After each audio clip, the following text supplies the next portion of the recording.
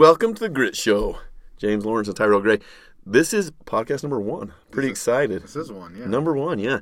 This is actually probably the only one you'll hear me do the intro. The rest of the time it'll probably be James. But we want to start this off by letting you guys get to know James. I think there's a lot of people that know the basics. It's like you said earlier, the headlines, right? Yeah. They know the headline of James. But I don't know many of them know the true, like the background side of it, right? When did we first meet? Do you remember? I do. So real quick, this is episode 1. This is my friend Tyrell Gray. We're going to co-host this podcast together. But in this episode, he's going to interview me. And actually in episode 2, I'm going to interview you to get to know both of us a little bit better. But the first time we did met, I do remember it. I was living in Provo here in Utah. And we had a mutual friend. And you had heard through him that I needed a barbecue. Oh, that's right. And you dropped off a barbecue at my house. And I was so excited. That was a long time ago. That was a long time ago. And I went to throw. Oh, this is a bad story. It is a bad story. Crap, I remember. I went to throw steaks on the barbecue. I plug it in, I tie it all in, I open it up, and there's a burnt corn husks and corn that you had cooked and did not serve to whatever guest you had over your house that day. They didn't get to enjoy corn. Here's your barbecue. So here's your barbecue. Full of a bunch of old corn. And if you're hungry, you can eat the old corn that I didn't use for. So that's how we met so many years ago. And I was like, dude, this guy's hilarious. I need to be his friend. That is 20 years ago. It was 20 years ago. Yeah. 20 years ago. Yeah. You know, had a couple questions just to start this off, just to kind of get us going, because I think this will intrigue people. Like currently, like what's your daily routine? Like morning, do you have like a ritual? Like you're obviously one of the highest performing athletes in the industry. In my opinion, like a mental giant. Like I don't know anybody strong as you mentally. And honestly, that's where this show's going to kind of be. You've met my wife, right? Oh yeah, she's amazing. Good point. That is a good point. But what do you like? What's your kind of daily routine? Do you have a morning routine that you follow? Yeah, normally I do, but to be honest with you, I appreciate the accolades, but I'm just like everybody else, and I struggle. I'm going to argue with this. We're going to see. Okay. And I struggle, and so I'm kind of in a funk right now, and I'm hoping that this podcast will help me turn that corner, get out of the funk, meet people, and learn other people's routines. I think routine is super important. I was listening to a friend of mine, Ed Milet's new book, just yesterday as I was coming home from a speaking event, and he talked about, hey, let me look at your routine, and I'll tell you what your future is going to be. Yeah. And so I love that you kind of opened up with routine, because my routine right now is a direct reflection of how I feel and where I'm going in my life. And it's like, right. I'm at kind of a dead end. And so I'm like, okay, this is kind of a wake up. And as I was flying home yesterday and listening to Ed talk, I was like, okay, I need to get back on track, because when I do these big projects, like it is very routine. It is very specific. Structured. It's very structured. There's a purpose to everything that we're doing. Yeah. And my wife is actually an amazing expert at routine. I'm in awe every single morning. I'm like, she's doing the exact same thing that she was doing yesterday. But I even thought yesterday, I'm like, man, it is so impressive, like how much and how efficient it is that she's doing everything she's doing. So I need to get back into a routine. For me right now, what I do is, first thing I do is I've got this kind of like vibration plate machine. I get that in, it kind of coats and soaks all my cells and gets me going for the day, and then I just try to get into my daily routine. But it's actually hard being an entrepreneur to get into a real consistent routine. It's a little bit difficult, right? Because every day is different. Yes. There's never. It's not like, okay, I got to be at the office at 9. Like I face that same dilemma. Like every day it's a different project. It's a different. What am I working on today? And so sometimes you have to be somewhere at 7 a.m. Sometimes you don't have to be anywhere until 7 p.m. So for me, travel also complicates that too, because you're in a different place. You don't have your same food. You don't have your access to your gym. I love to ride my bike. You're not on the same bed. So all that thing throws it off. And so I need to really get into a routine. And you know what? I'm going to write out a good routine that I'm going to shoot for and strive for, and we'll put it in the show notes for what I do. And it's just so important to be consistent with a routine. Yeah, I love it. Yeah, so that's good. Totally agree. So let's kind of jump into it, James. Let's go deep. Let's go from the very beginning. I don't think a lot of people know the very beginning. I actually talked about this earlier with you. When you go speak, or even in your book, you've only got a certain amount of time. Sure. You don't have enough time to kind of tell the whole thing. So let's go deep back to the beginning. Like when I first met you, I can remember you were still doing mortgages, right? Do you remember that? I did. I hated it. I've tried to block it out. Even better than that. Okay, here's one more question because you guys will love this story, and I know where James will go with it. Tell me the worst job you've ever had. Yeah, tell me the story. Tell this story. Like I love this. Is my favorite. Yeah, this is. I don't know if I want to share the story, but I will. Share this. Okay, so this is back in 2000. So when did you move to the U.S.? I moved to the U.S. in 1999. Okay, 99. And just real quick, everyone's like, well, how did you come to the United States? Well, I grew up in Calgary, Canada, and Calgary's world famous for what's called the Calgary Stampede. Yep. And amazing. It's like 7 days of rodeo. 10 days of rodeo. The city shuts down. It's a party. It's food. It's rides. It's concerts. It's fireworks. It's everything. And I was listening to I got to go to the Calgary Stampede every single year. And I was listening to a radio show. I'm in my early 20s trying to figure out life. What am I going to do? What's my direction? Still living at home, kind of a dead-end job. I hear a radio show contest. And they say, we want to find out who can ride the giant Ferris wheel for the entire duration, 10 days of the Stampede. And I'm like, dude, I grew up a wrestler. I know Tyrell grew up a wrestler. I'm like, we're mentally tough. We can do this. I'm like, this is a test of the mind, not of the body.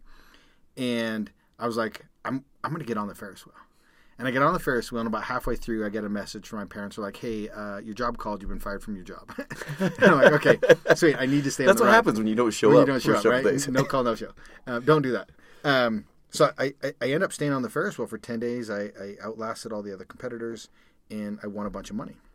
So I've got money, free time, and I literally hitchhiked a ride from Calgary to Utah. Then I met my wife, celebrating 22 years of marriage as of this recording. We've got 5 kids, 4 teenage girls.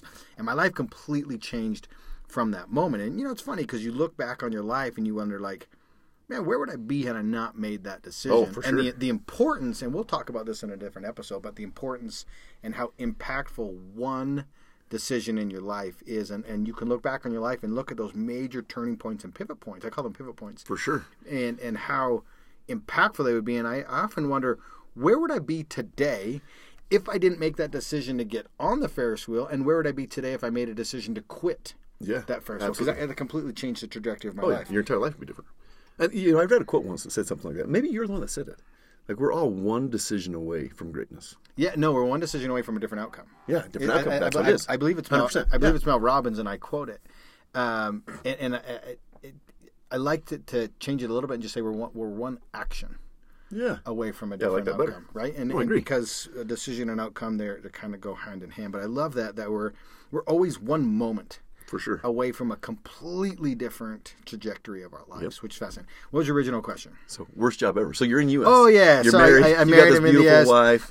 No kids yet. No, I got a couple kids. Oh, you did. I got a couple kids. I was managing. I'm big into golf. I love golf. Not a lot of people know this about me. It's my first passion, my first love. Actually, wrestling was. Golf was too. Still love golf today. Any opportunity I get, I go golf. Anybody wants to invite me to come golfing, I'll come. You got to pay for it, but I'll come. So, shameless plug. Yeah, I was managing a high-end sporting goods store, and I remember I was on salary. I was like, "This is amazing! Like they're going to pay me this amount every single month." So I knew I was on a fixed income, and this was before I really truly became an entrepreneur.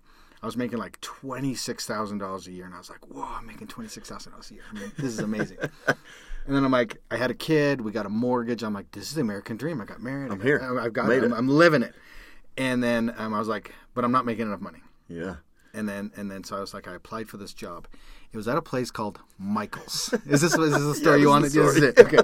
So, I love this story. Yeah. So I think about it all the time. It's actually a story called Michael's Arts and Crafts. Okay. And it's predominantly visited by women who are crafty and like to do this kind of thing. And good for them. Everybody has to have hobbies. And so I put on a suit, and I saw a job posting. They wanted an assistant manager for Michael's Arts and Crafts. And so I apply. Holy crap, I get the job. I'm super excited. They offer me $32,000 a year. And I'm like, this is going to be amazing. I'm going to improve my managerial skills. I'm going to learn a new skill set. This is going to increase my portfolio, and this is the trajectory I want to be on. Right? Michael's Arts and Crafts. Not officially sponsored by Michael's Arts and Crafts. I love this story. Yeah, I'm so excited for the punchline. Yeah. Okay. So yeah, I know where this is going. So I'm a few weeks into this job, and it is literally the worst job I've ever had. Like I'm arranging fake floral designs, and I'm stocking shelves, and I'm like, this is not managerial. This is like labor. And this certainly isn't worth $32,000 a year. But I was like super excited. I'm like, this is it. I'm going to do it. And I remember going home one night, and I've got 2 little baby girls, Lucy and Lily. And I'm like, I don't take baths, but this night I decided to take a bath. I'm like, I need this. So I get in the bath, and I'm kind of laying on my back, and the water level is like cheek high. And I'm like, I'm literally 2 inches away from just ending it all. And like, this job's so bad. Like, this job is so bad. I don't want to do this anymore. You're just going to push down that extra 2 inches. 2 inches, and I could end everything. And again, we just talked about one decision can change the trajectory of life. I'm glad I chose life in this moment and continued on. I got out of that job. I did not last. A different opportunity came that took my life into a totally different direction, a new opportunity to manage a store in Portland, Oregon, or Beaverton, and we ended up moving our little family there. Anyways, that is the story, worst job ever. The worst job I've ever had. That's got to be a bad job when you get to the point where you're like, I'm just doing it. I'm sinking down the dude, bathtub, and it's over. And I've done the oil rigs and construction and all these things. Michael's Arts and Crafts was the worst job I've ever had in my life. Okay, so we're going to skip the rest of the job search. Let's kind of jump right into what got you into. Have you ever shared the story, like how you got into triathlons? I'm embarrassed about this. Like, this is actually an amazing story too. So far this podcast have you told this publicly? You probably have. I have, yeah. This is okay. So far this podcast is turning into dumb decisions that James has made to get him to where he's at today. Painful choices. And maybe that everybody. I think everybody has to go through these types of experience to become who we ultimately all need to be. So, I grew up a wrestler. Loved wrestling. Not just any wrestler though. Like you won the divisional championships. Yeah. I mean, like in Canada. So in the United States, to put it in perspective, it'd be like a state champion. Right. So in Canada, we don't have states. We have provinces. I went undefeated my senior year. Won the provincial championships. Went on to represent Canada. Was way in over my head at the national championships. Got handed to me, but I learned a lot. Yeah, amazing experience. Tore my shoulder. Had to exit wrestling. It was a great excuse to move on. Anyways, I loved wrestling. Still have a massive passion for it. Love MMA. I'd love to get some MMA guests on here.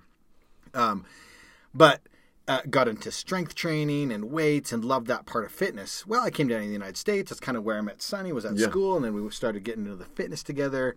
Long story short, we got married.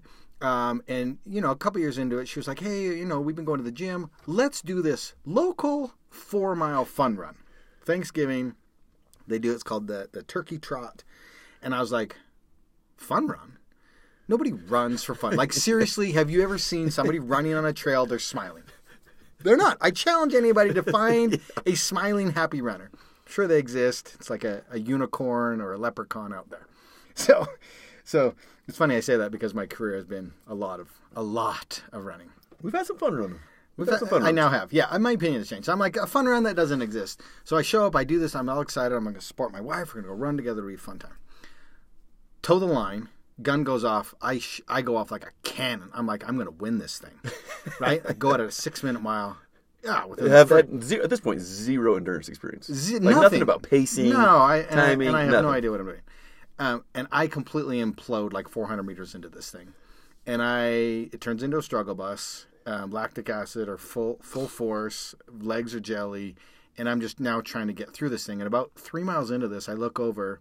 There's a group of beautiful women pushing their kids in strollers, laughing, playing, having a great time, blowing by me. like I'm embarrassed. I'm like, I'm this physical gym specimen. And how's this happening? And this is not demeaning to women. I think women are powerful. I think they're incredible athletes. But in this moment, they were pushing their kids in strollers. Let's be real. This shouldn't be happening to a 20-something-year-old male when these ladies are just out for literally a fun run. And I finished the race. We go to Thanksgiving dinner that night. And I'm in the corner just like hacking up a lung. Have you ever gone on that run experience where you got like red face and for the rest of the day you're coughing, you don't know why, and it's like, it's pathetic. Well, lovingly, my wife, Sunny, comes over to me and says, James, you're pathetic. And I just signed you up for the Salt Lake City Marathon. Figure it out. And I'm telling you, this was in November. The race was in April. I had like 5 months to figure out how to run a marathon. I download this free plan online, try to figure it out. I'm like, okay, I'm going to go to the store. I bought the most expensive pair of shoes I could find. And I just start running. And I start following this plan, and I'm diligent. I got home, and I'm Sunny. I did my long run today. I ran 6 miles. And she's like, yeah, good for you. The race is 26. Anyways, long story short, I do the marathon. Absolutely hated it. I got to the finish line, threw up everything. I knew nothing about nutrition. Do you remember your time? What was it? It was 4 hours and 9 minutes. 9 minutes. First marathon. First marathon ever. 4 hours, 9 minutes. And Sunny did the race too. Thankfully, I beat her. But we go to church. And next day at church, I didn't go. She went and they were like, "Oh, where's James? How did the marathon go?" And she's like, "Oh, he can't walk today." So you beat her, but she's still functioning. She's still functioning. So back it up 2 minutes to the moment where I learned I couldn't walk. MMA. I love UFC. There was fights that night in Salt Lake City, and I had tickets. And I'm like, oh, I'll just go arrogantly, right? Like, I'll just go run the marathon. I'll be fine. I'll go watch the show. Well, I do the marathon, hate it, go to the fights that night. I'm exhausted. I'm like, screw this. I'm watching the show. I'm not moving at all. So I sit in my seats for like 3 hours. Show ends. I go to stand up. I can't. My knees are swollen up to the size of cantaloupes, and I'm like, okay, I'm in arguably the machoist environment ever. Yeah. And like testosterone through the roof. Through the roof. Everyone's like, all the fights have happened. Place goes nuts. Everybody's excited. I can't get up, and I'm like, oh my gosh, I'm going to need a wheelchair to get to my car. Who are you with? I was with my friend Mike Bechtel. And he's like, and he ran the marathon too. He's fine. And he's like, let me go get a wheelchair. Go get the wheelchair. We get me in my car. I'm super embarrassed. And this was kind of a moment for me, right? Again, one decision away from a different outcome. And I thought to myself, this moment is not going to define me. I can either let it define me, but I was like, I'm not going to allow this to be who I am. Right. I learned in that moment that, because you hear it all the time, I don't run because I have bad knees. And I could have said that exact same thing. And all of a sudden I realized, no, I don't. I had this experience because I wasn't trained well enough. I went too big too quick. Yep. And I didn't allow my body to adapt and evolve and go through the real true process of strength and growth. For sure. And what happens in training is our muscles develop faster than our ligaments and our tendons. And a lot of people, that's why, just like you, I don't encourage people to go from couch to Ironman. I think it's a bad decision. And as you'll learn with my journey, I did a lot of racing before I tackled even a half and a full. So I made that initial mistake. I went from couch, basically, to marathon. And it was a bad day. And I thought to myself, okay, why are so many other people experiencing not this? And it's because they did it in the right way. And I'm like, okay, I'm going to do this in the right way. And it was right at Lance Armstrong's peak. And a buddy of mine was big into cycling in Canada. I didn't really follow the Tour de France. I wasn't into cycling, wasn't into endurance. And he said, hey, it's the final day of the Tour de France. There's this guy, Lance. He's American. He's going to win it. Come over to my house and watch it. Yeah. And I went over to his house, and I was like, this is unbelievable. Yeah. And I loved it. I got hooked onto the Tour de France and cycling. He's like, hey, I did this race last year. It's a triathlon, swim, bike, run. This was my time. You should do that race. And I said, oh, I'll beat your time. And he goes, no chance. 0 chance you beat my time. I just saw what you did at the Salt Lake City Marathon. And I was like, oh, it's on. Like, I'm competitive, right? I'm like, it's on. Screw you. I think it was a $100 bet. And I dove in to the endurance sport, and I loved it. I fell in love with the community. I was doing it with my wife. In Utah, the community was fantastic at the time. Fun races every single weekend. Yeah. And so I remember that season I did 14 races, raced as much as I could. I learned a ton. And these are mostly smaller races. All sprints. Explosive, fun racing, super painful. Hammered down for an hour. All out. Everything you got. And I got really good at biking. I got my run speed up. I learned about power and technique. No, at this time, did you have a coach, or were you? No, this was just all on your own. All on my own, just figuring it out, just asking as many people as I can. There was a couple local pros in the area. I just latched onto them, tried to learn everything I could. And that's really how my journey got started. Yeah. And just having a bunch of negative experiences. And then I started to surround myself with the community and understanding, but not letting those moments define you, like you said. Right. And I think we see that a lot. We see people, they have something negative happen, and they that defines the rest of their life. And it doesn't have to. You have that choice, we've just discussed, to do something different.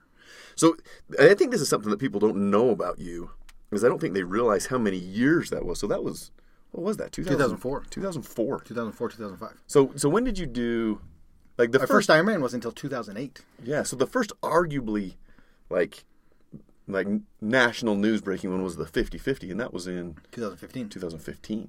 Well, so you had 13 years lead up to it. Lead up to that. Right. 13 years of base, of foundation, of building those ligaments. And I had broken 2 world records before the 50. Right. That not a lot of people talked about. Yeah, and I don't think people know that either. So you started doing, and honestly, like, let's be honest, like, you're a sprint magician.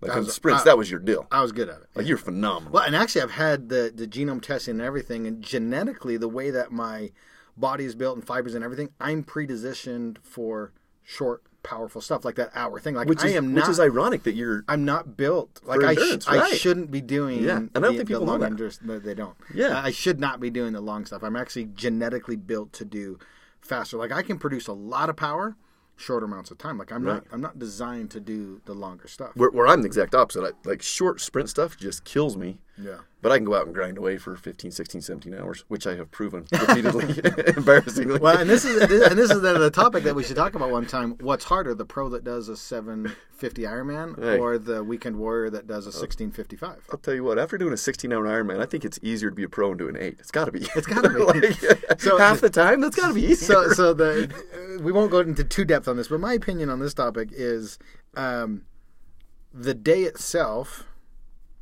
is easier for the pro because he's pushing his limits for a shorter period of time. The 16.5 Ironman is pushing their limits for a longer period of time. But what we're not taking into consideration, the lead up and preparation that it takes to get to that level and do it. So I think on the day, it's harder for the individual that's pushing their limit for a double the time. But I think the sacrifice and effort that was put in to get to the level that the pro is at is a lot harder. But then, there's all the things about balancing regular life and all that. Well, let's take that one step farther, though. For these pros, and we all know pros. We've got a bunch of friends that are pros. We've seen them. So, and maybe this is something we'll discuss in another episode. But so taking that same thing, I agree with you. For the pro, I think that lead up is a lot more intense than for the amateur that does a 16-hour Ironman. For sure.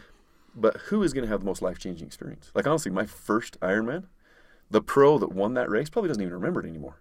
But that race literally changed my life. And we'll discuss about that at some other time. I had a guy yesterday. We motivate and inspire a lot of people to do the full distance triathlon, the Ironman. They go do it.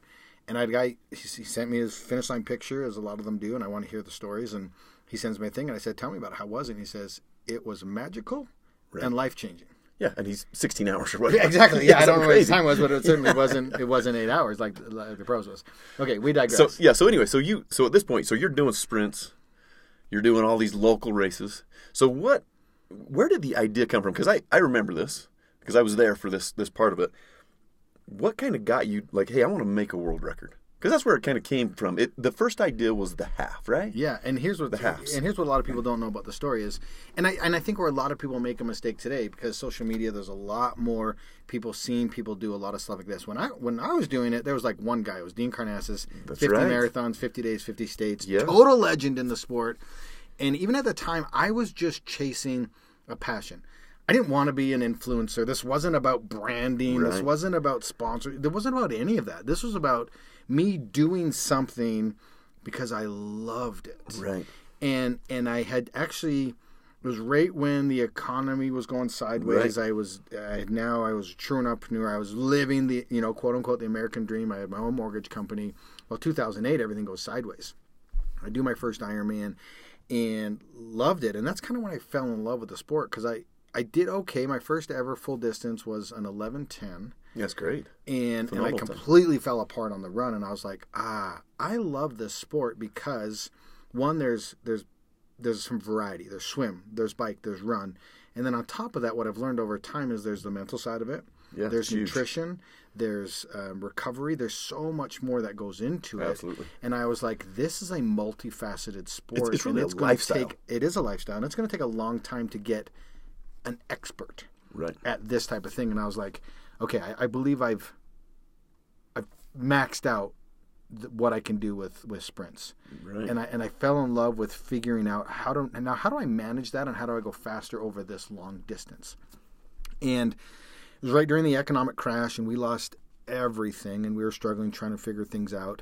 And my father-in-law ran a charity called In Our Own Quiet Way, and they were raising funds for an orphanage and a women's feeding shelter, and to build dams in Africa. And I was like, okay, I want to make a difference. I want to help other people. And so I was like, you know what? I started to see people raising money with racing and whatnot, and I was like, okay, I'm going to go do as many half Ironmans as I can, and I'm going to do it to build these dams in Africa.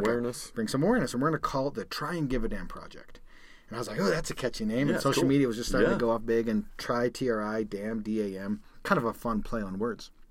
And didn't set out to break any records or anything. I was just doing it to make a difference and push myself physically and mentally. That was the biggest thing I could think of at the time. And I set out on that journey, and I'm like, I'm going to do 22 half Ironmans, or what was it? Yeah, 22 half Ironmans in 30 weeks. And as we were progressing... And these are sanctioned. Everyone all sanctioned events. Yeah, absolutely. And all official events, had to travel to them, get to them and whatnot. And we had no money. And I was like, no, I'm doing this for the charity. And as we were going through it, I was like, I wonder what the world record is for this. Yeah. You know, because we started to get momentum. We started to get some publicity. We were raising some funds, and found out that we were on trajectory to break the Guinness World Record. Yeah. Well, we break the record. Unbelievable. Raise money, build some dams, impact some other people. Economy has completely tanked. We've lost everything. And I was like... Well, and this is something, let me just interrupt you for a second. To put some perspective here so people realize this. Like, this was one of the things, like, as your friend, this was life-changing for me. Like, I wasn't doing the races, but, like, I remember... Tell me, remember this story. I remember one of the races... This is a BMW story? Yeah. Like, you're like, bud, I gotta drive to this race. Branson, Missouri. But I don't know if my vehicle will make it. And yeah. So I didn't have a vehicle. Yeah. That's right. I didn't have one, and I couldn't afford the plane ticket to get there because I was at the time I was trying to be creative. I was getting people to sponsor. Hey, will you sponsor this one flight with Air Miles? They would, and I'm like, okay, I got to check the bike fee. I don't have money. I got to buy food for the family. And you were like, I'm like, here, take my BMW. I had BMW 7. Yeah, a BMW 7. 745 Li at the and time. I'm like, oh. And I remember I go to take it to the gas station. Did I put the wrong gas in? Or did an oil change? It was something. I did something wrong. Right. I can't remember. And I had to make the phone call to you, and I was like, hey, I did XYZ. I can't remember what it was. And you were like, don't turn it on. Yeah. And I was like, okay. You're like, I'm going to come pick it up. We took it to the shop, got it back to me in enough time. I drive straight to Branson, Missouri. It was like a 15-hour drive or something. I don't have any money to get a hotel. I remember you just barely made it. I barely make it. I get to check in right when they're shutting it down. I sleep in my car. I had enough money. It was right when Subway's not a sponsor, but it was right when Subway was doing $5 footlongs, right? Anybody remembers this? So I had like $10. I had enough for gas and $10. So I bought 2 $5 footlong sandwiches. And I slept in my car the night before the race. I did like a 5:15 half Ironman. I was like, well, I need to drive home, but I stink. And so there was a fountain at the finish line. So I jump in the fountain. I shower myself off in this fountain. I jump back in the car, and I crush this footlong sandwich on the way home. That's all I ate for 2 days to fuel myself with Ironman. Because we had no money, but I was raising money for a charity. But that was the kind of struggle that, like, I was like... Well, that's the thing that I think... And I will argue with anybody. Out of all my friends, I honestly... And I know you kind of play it now, but you literally are a mental giant in every field, in every aspect. But I think it's these little things that got you there. It wasn't like one day you woke up and you're like, okay, I'm the baddest man on the planet. Like, I can do anything. Like, it was those little struggles. Well, one of my favorite quotes. Like, not only were you building those ligaments and tendons to match your muscles, but yeah, you were building that mental strength to make it through what you eventually... changed millions of people's lives, just inspiring them with what you eventually accomplished. Well, one of my favorite quotes that I say, if I can say that, is the secret to success is doing a lot of little things consistently over a long period of time. Right. And I started by doing all of those races, doing sprints, being consistent with it, learning, growing, surrounding myself with people, to the point where eventually I could believe that I had what it took to do as many half Ironmans in a year. And help others through fundraising. And I did that. And then once I finished that, it's interesting when you're in the middle of doing anything, if you're pushing your boundaries, your limits, it feels impossible. It feels like it's the hardest thing you've ever done until you accomplish it. Right. Right? Until you don't quit on yourself, till you face the adversity, overcome those fears, tackle the challenges, and make it. Right? So we'll call it standing on the top of that mountain. Absolutely. When you're standing on the top of that mountain, you've changed. You now have a different skill set, a different set of experiences.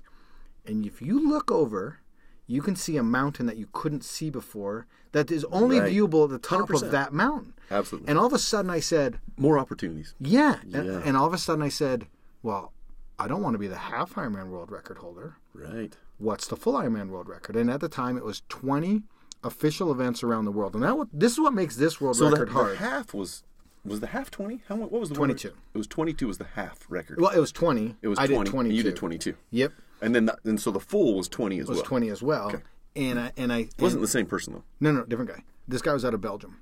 And that's what makes the official event record difficult, is because there's a lot of logistics involved. Tons of travel. There's a lot of travel. You have to line up the races appropriately. Right. So this journey, I was like, you know what? I don't want to do 22 fulls.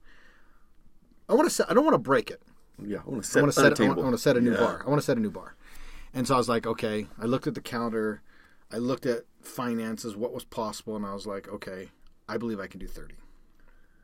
I believe I can do 30, and it took me through 11 countries. I'm interrupting one more time, but I just want people to understand, at this time, this is before you're famous. Like, you didn't have sponsors. You didn't have... People aren't, like you just joke, Subway was not knocking on your door. No. Like, this was friends and family and tightening our belts as a family. Like, I can remember your kids. Like, you guys it was tough. Like, things were hard. And I think, like you said, people make excuses. Oh, I can't do it because my knees hurt. Oh, I can't do it because I don't have the money. Like, you literally did not have the money. Like, it didn't exist. We'll say this, too, because I want to answer this question on the podcast, because I get this email weekly. And it's of someone that says, okay, I've been inspired, I've been motivated, blah, blah, blah. I want to do X. How do I get sponsorship? Right. And we're in a very competitive day and age of eyeballs and sponsorships. And back in the day, it was really hard to quantify the return on someone's investment, because it was like, hey, I'll put your name on my jersey, we'll get some eyeballs, I'll get on a podium, this, that, and the other. Well, today's day and age, it is very easy to track and quantify the exposure rate that you're getting through all the analytics that exist.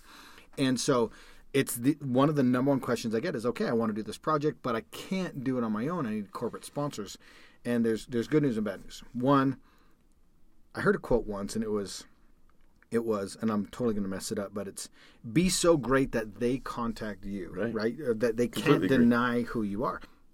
On Under Armour's website back in the day, because every website has like a sponsorship and inquiry form and whatnot, and big companies have people that are employed just to say no. Like, that's their job, to say no to inbound requests. Well, Under Armour didn't even let you inquire. It says, when you're big enough, we'll find you. Yeah, that's awesome. And I love that. And so in my mind, I said, I'm not big enough. Right. I need to do something greater to be recognized by you. And that's what everybody's doing today. They're like, I'm contacting you. Give me. Right. And I think it's a bad approach, because when I first started, I would say, okay, I love this brand. I use this brand. I'm going to promote you for free. How can I create value for you before I'm ever like, give me? And so 2010, 2012, I used the same products, the same sponsors, because it was actually products that I loved and used, and I was giving them free exposure. It was kind of like positioning them. 100%. And then I would go to the ask, and they were like, oh, yeah, you've been an amazing ambassador for us. Let's partner and see what we can do with this. You know, it's interesting. I see people all the time that they want to shortcut that line. Like you just said, how do I get the sponsor right now? Well, you haven't done the work. Yep.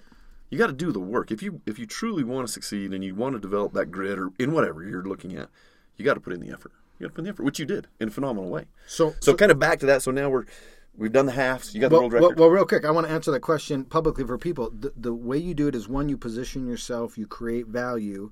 But in those early days, this is how I did it. I went to my inner circle. I went to local companies, because at this part of your journey, it's going to have to be an emotional sale, to where it's like, look, I'm not where I want to be yet. I'm trying to get there. I'm willing to do the work. Will you back me? And I remember distinctly, you were one of those guys. You were running a successful business at the time. You're a fantastic entrepreneur, and you knew where we were at financially. And I remember it like, I didn't do it in front of you. But when you left, it brought me to tears. You walked in, you had a stack of cash, and you said it was $1,000, and then that was life changing to me. And you walked into my house, and you kind of like. You made it rain. Do you remember this? I do remember. You made it rain with these, and you did it in 20s, so it looked more impressive. I should have done once. You should have done once. It would have been amazing. It would have been a shower of ones. It would have made me feel like a stripper. But you came in and you just started fanning out these $20 bills and shooting them all over the floor, and I was just so emotional in that moment because I used that money to either get one flight or whatever it was, or put food on the table, whatever it was, to bridge that gap. And that's my advice to people: is you have to tap into your network, your current network, and that's why relationships are so important. Huge. I mean, they're massive. And so I would go and I'd talk to a business owner, a friend of mine, or a local company and say, and you want to go in with specific asks. And so I would go in and like, hey, this is the project I'm doing. This is the impact we're trying to have. And don't just go in and say, will you give me $5,000?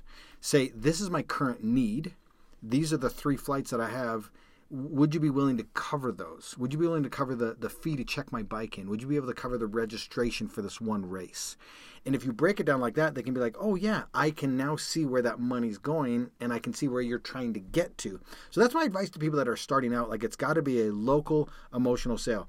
Trust me, these big companies don't care about you until you're big enough. They will come to you when you are big enough. So live your life in a way that you're being so exceptional, so extraordinary that you cannot be denied those bigger opportunities.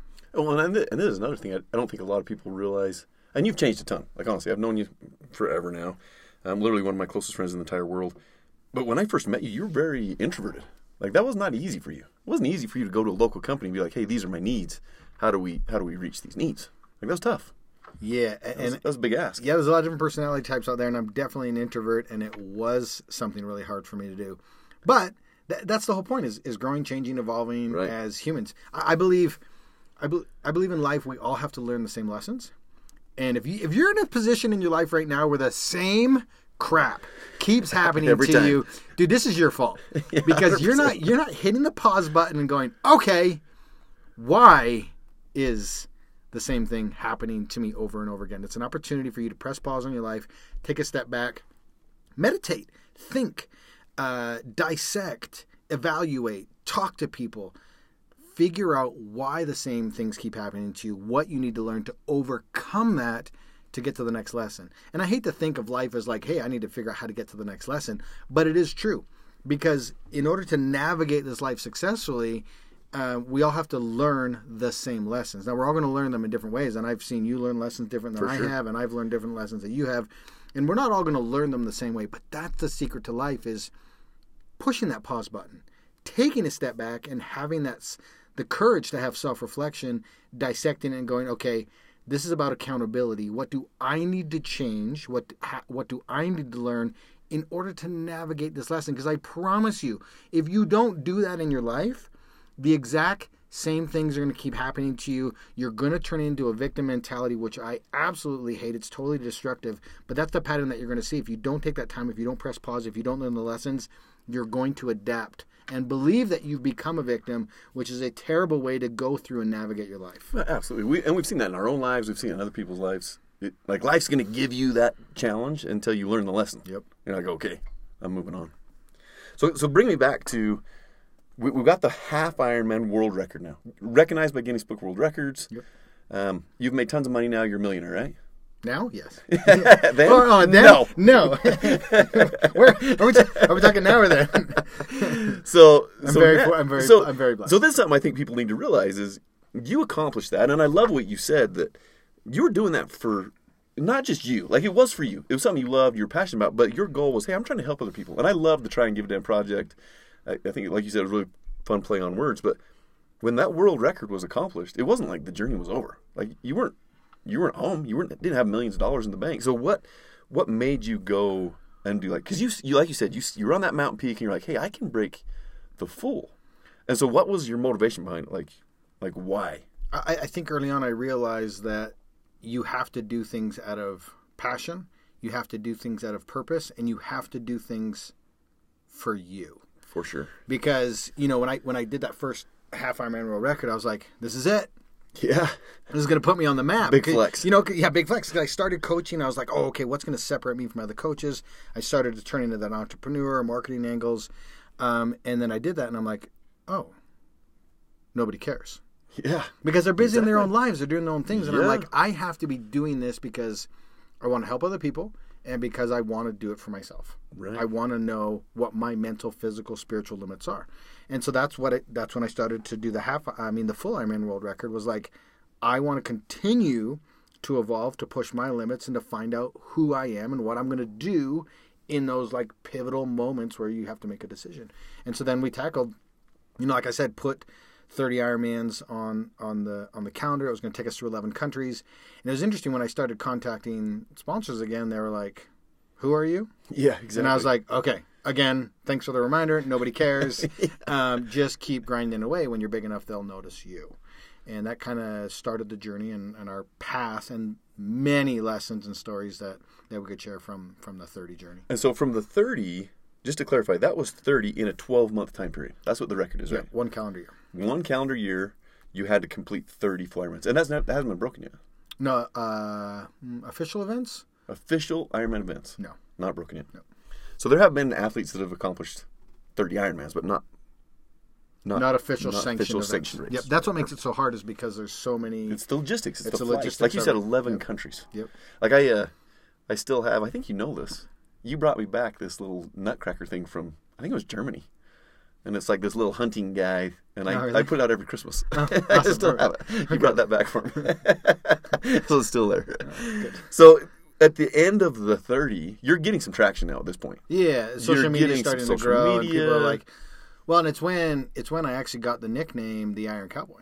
Oh, that's right. Was during the 30. Penticton. Yeah, so I had done like a pre-race prep it was Ironman Canada in Penticton at the time, one of the best races on the circuit. I think it's actually the longest standing North American full distance race. It could be Napa, which was at the time was called Vineman, before Ironman turned it into Santa Rosa. But the Canadian Penticton one was super popular, ran every single year. My grandmother lived in the area. I grew up in Canada. I was like, I want to do that race. So I kind of did it as a test race. And my kids. Okay, we'll start with this. Ironman's is the least friendly spectator sport on the planet. It's awful. It's awful. It's terrible. You go through the entire process to get the athletes ready and the support system and all this is a massive sacrifice. And then on the day of, you're like, okay, we're going to cheer you on all day. And then you go off in the water and you disappear for like 14, so back up for 2 hours. seconds. Give some perspective. Like you just said it. It's a huge sacrifice at home. Absolutely. Like how many hours what's just an average? Like an average athlete, not someone at an elite level, but an average athlete, how many hours a week are they putting in to get ready for an Ironman? To do it right, it should be 12 to 15 hours or so. It's a half-time job. It's yeah, for sure. Yeah, it's definitely a part-time job. It's a second job. And that's so if you've got a family, so like career, you said, you've and all already that, sacrificed with your kids at home, and now they're going to come to this race, and they're going to get to see you for 3 seconds. 3 seconds, right? Yeah. And so I'm like, okay, this sucks for the kids. My kids at the time were 9 and under, and I've got 5 kids, 4 daughters, 1 son. And I was like, okay, I need their energy when I see them, and they want to see Dad. Yeah. And they've got signs and posters. They've put all this time and energy, and they've been waiting all day long. And so I'm like, well, holy crap, we all look the same. Yeah. We're in spandex, clean shaven. We want to be Yep. fast. Typically, everyone's wearing black and red. And I'm like, why is everyone picking the same colors? We look like we're the same person out there. Another me too. And so I was like, okay, I'm going to wear a cowboy hat, and they're going to see me coming. Yeah. So I put on a cowboy hat during the marathon portion of it, and sure enough, down the road, they could see Dad coming. They were going nuts. They could cheer, and the public started calling me, hey, there's the cowboy, there's the cowboy, there's the cowboy. And I'm like, well, I'm allergic to horses and hay. I'm not a cowboy. Stop it. But eventually, when we started doing the 30 Ironmans, I was like, okay, I'm starting to understand branding. And so I'm like, okay, I'm going to, again, my kids would come to a lot of the races. They were still super young. I want their energy, and I want them to be able to have a good time. So during every marathon, during those 30 Ironmans, I'd wear a cowboy hat. So the public could recognize me. Kids would recognize me. And then the public just started to call me the Iron Cowboy, and it has stuck. But again, full disclosure, I am not a cowboy. You're actually a cowboy. You have horses, you ranch, you do all that kind of stuff. You are one of the baddest men I know. I am not a cowboy. Like I said, I'm allergic to horses and hay. But the public has deemed me this, and I haven't worn a cowboy hat in years. It died. I retired the Iron Cowboy, but it's what I'm known as, and so that's what we go with. But it's also, I mean, this is a lesson in itself, right? Like, I think sometimes people are afraid to step forward. They're afraid to really let their light shine. I mean, you were the opposite of that. You're like, look, I understand the power of branding now, and I want people to recognize me, and I'm willing to stand out from the crowd. I don't want to be just part of the crowd. I want to be different. Yeah. And especially, like you just said, in a sport where everyone looks exactly the same. Yeah, like everybody's in spandex. Yeah, so amazing lesson, I think, there. Well, real quick, back to the sponsorship side of things is everyone's trying to do something that everybody else has already done, and they want to be a standout for it. In order to be successful, you got to be a little bit different, and I call it creating your own lane. You have to have the confidence to create your own lane in order to stand out, because these big sponsors now, they want two things. They either want you to be unique, different, or special, do something that nobody else has ever done before, or have a bazillion followers. Right. In order to get a bazillion followers, guess what you got to be? Unique and different. Yeah, unique and different. Exactly. Because that's what people are craving. And in a day where it's like, where's the next shiny light? You gotta be consistently unique and different, or willing to beat yourself into the ground for a long period of time. Yeah. So now, this is a story I actually love too. You'd accomplished it. You did the halves. You did the fulls. You got the record now, and it's locked in because it's just solid. Like you set a super high bar. And I can remember you kind of having an epiphany. I think you were driving with Sonny. And you're like, I want to do something that's going to rock the world. Like you've got the foundation now. You've put in literally, as Malcolm Gladwell will say, the 10,000 hours. You've done the 10,000 hours to get you to an expert level in what you're passionate about. And I remember you having this epiphany. You were driving with Sonny, weren't you? You were driving with I was in Arizona. It was right after an amazing experience I got to have in Lake Havasu. Where I got to pull a young man named Dayton with cerebral palsy. That's right. And we were heading to Ironman, Arizona, and we were staying at my friend Dano's house. And it was my timing was terrible, and because it was right at the end of the journey. It was between race 27 and 28 of 30, and we had enough experience, we had enough momentum. We'd already broken the world record. The last few were just like gravy on the top, icing on the cake, and I. Again, I was watching the pioneer of our sport, which is Dean Karnazes, who had done 50 marathons, 50 days in 50 states. And he was popping up everywhere, and he was on the Good Morning show, and he'd written a book, and he was coaching. And I was like, that's what I want. Yeah. That's what I'm leaning toward. But I didn't know it at the time. And I was like, if he is having that kind of career by doing 50 marathons in 50 days, what would happen if I pulled it off with Ironmans? And there was a shirt at the time. You can. And at the time, there was a shirt that going around. It wasn't my shirt. I didn't write it. It said, "Oh, you've done a marathon. That's cute. Try Ironman." Right? Yeah. Now I didn't write it, and I'm definitely not demeaning anybody. This is a marathon because my first marathon, as we know, completely crushed me and demoralized me, and almost defined me. But I was like, man, if he had that experience with that, what would happen if I did that full distance try every single day, 50 days, 50 states? And then that's when I put on shifted the trajectory of our journey. And here's what's interesting. Again, I made the announcement. And when I made the announcement, it was the next natural progression in our journey. But to the newest member of their community, they said, no, that's not possible. It can't be done, because they didn't know what happened prior to. And when I made the announcement, they didn't know the background. They didn't know your foundation. Exactly. They didn't know the stepping stones that got us to the point where we believed, because at this point, that we could do it. You've been doing... So at this point, 13 years, right? 12 years? Yeah, right. 12 years of endurance work, of training, of coaching. Building. Like just building this huge, massive base. Correct. And so then I make the announcement. And it was actually shocking to me because we were mocked and ridiculed for having such a big goal. Right. But I can actually remember that. But again, they didn't have the backstory. And I was on that journey where I was like, okay, this is it. Nobody cared about the first 2 world records, but they're going to care about this one, and I'm going to use those 2 world records as credibility to get sponsorships for this one. And I remember talking to some big corporations, big companies, and they were like, amazing. Absolutely amazing, but we can't afford to associate ourselves with a failure. Right. And I said, I don't... Because they're thinking it's impossible. They think it's possible. And I said, I don't understand. I haven't failed yet, and my track record is proven that I follow through and I do, and I'm durable. And they said, yeah, that's cute, but this is impossible. It can't be done. And so again, we had to bootstrap it. And I had the 5 little kids. I had my wife, and I had to. I knew I needed support. One of my favorite things is nothing great's ever accomplished on our own, and I knew I needed a team. Well, and this is the point where, like, obviously this is where the title of the book came from, because they told you it was impossible. Yeah, yeah. And I can remember having you say this, like, you're like, well, I'm going to redefine impossible. Yeah. Like, I'm going to change it. I'm going to change what your version of impossible. What they believe is impossible. Yeah, and so eventually at the end of this, that's where the title of the book came from. Absolutely. And so, everybody's got their own lives and they're on their own journeys and they're doing their own things. And so to ask someone to take 7 weeks out of their lives to come support us proved to be more challenging than I thought. Yeah. I didn't have any money and I couldn't pay anybody. And I was coaching some athletes at the time. But at this point, you're getting some sponsors. Like, you got the motorhome. Yeah. So there's some sponsorships coming in. So it's at least feasible. It wasn't money. It was more product side of things to support you. And so I'm like, well, that's definitely going to help. And so there was 2 young men that were willing to help. Yeah, amazing young men. And their names are Casey Robles and Aaron Hopkinson. And definitely we're going to have them on this podcast and talk about their experiences and their journey from their perspective, because it's very unique, because they really have had a front row seat over the past decade to what we've done.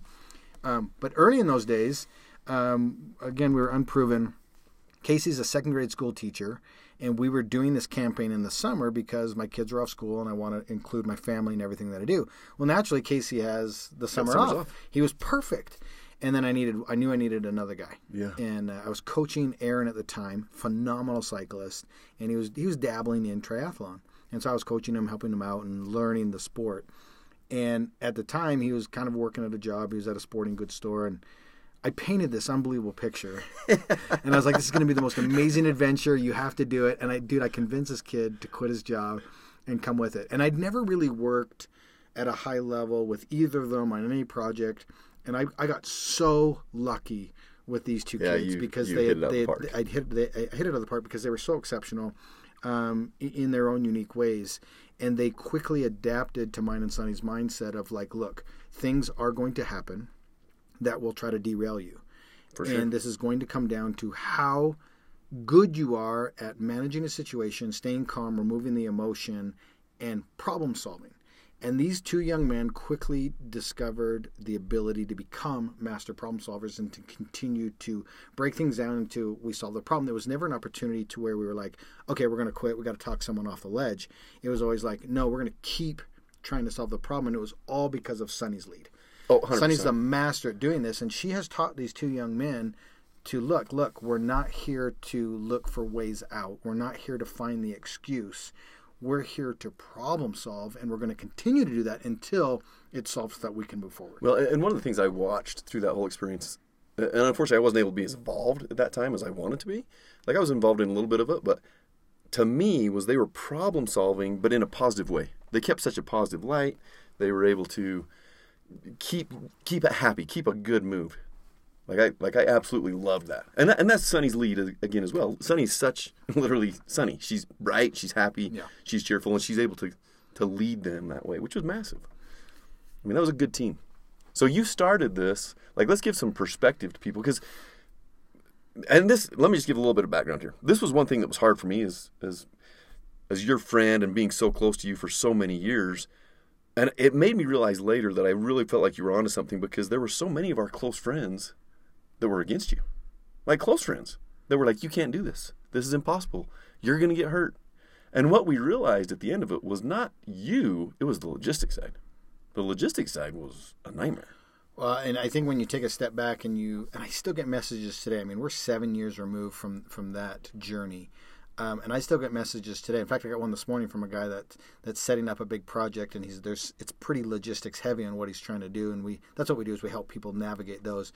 And he's neck deep into figuring out those logistics. And he just got through like a recon weekend of trying to figure it out. And he was like, every time I dive in and do something like this, I have a newfound respect for your team. Oh, yeah, it's amazing. And the navigating the logistics, because when you really take a look at it, I mean, you got to think how big the United States is. Oh, it's crazy. And for the newest listener, the 50 was 50 full distance triathlons, 50 consecutive days, one in every state. I was duplicating what Dean Karnassus did, but with an Ironman. And you got to think, just try to travel and eat a donut in all 50 states in 50 days. Like, just like figure that out, and don't miss a day. Right, and Yep. now remove the donut from the scenario and do a full distance triathlon that takes you 14 hours because you got to pace yourself. Well, and so for those of you that are listening that haven't done a triathlon before, like hopefully we've got some first time listeners on here. You start off with a 2.4 mile swim. Yep. Then you're doing 112 miles on a bike. Yep. And then you're running a full marathon, 26.2. 140.6 miles. NBC Sport actually calls it the most difficult single day in sports. For sure. What's the average time? Do you know what the average time is? Yeah, it's about 14 hours and 30 14 minutes. hours. And my wife's done a full, and her time was 14:47, and so she says the average time is 14:48.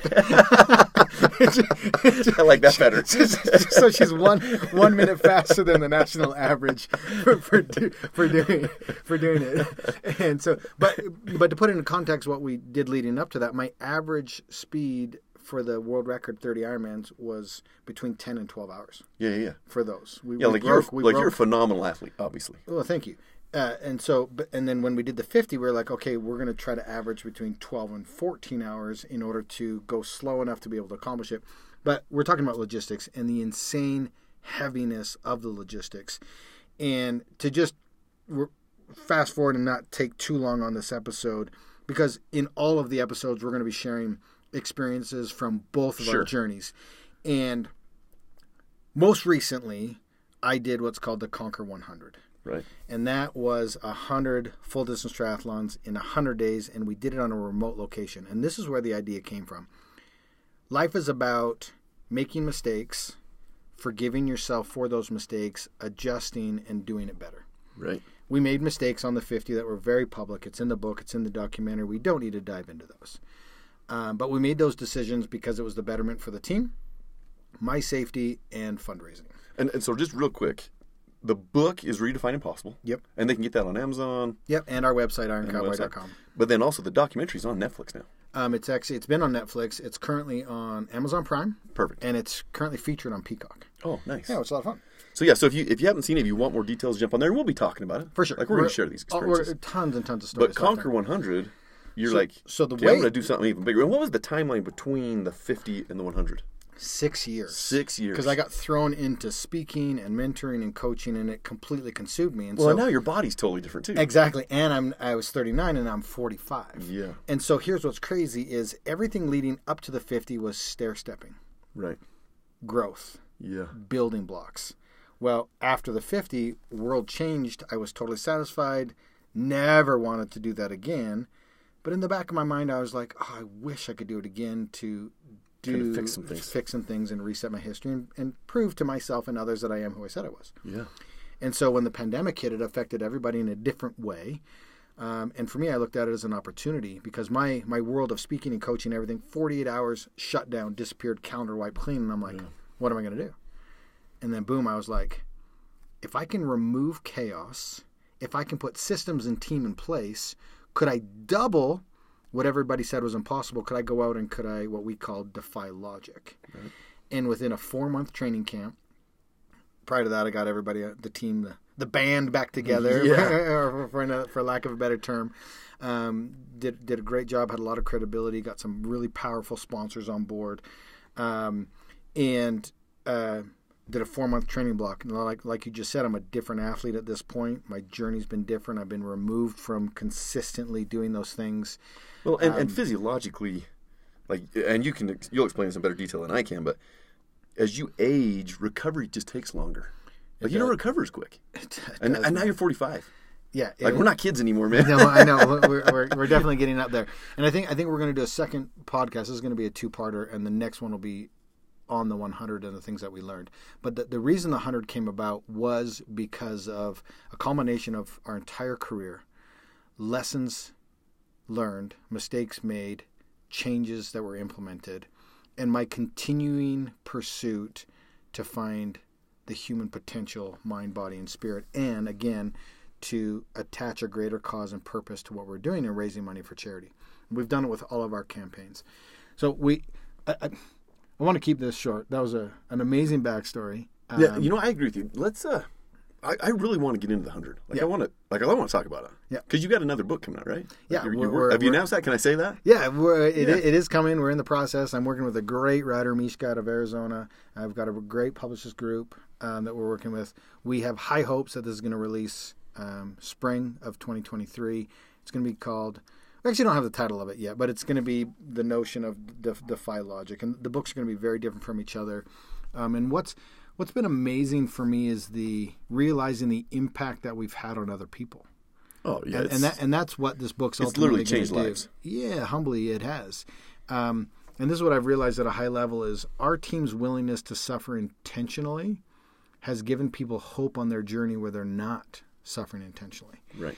And this is one of my favorite books is Man's Search for Meaning by Viktor Frankl. Me too. If you haven't read it, it's a must read. It's an easy read. It's a short read. But the core principles in there are life-changing. And the biggest core principle in there is one about hope. And it's a story of one man's journey, a psychologist who was in the Nazi concentration camps during the wartime.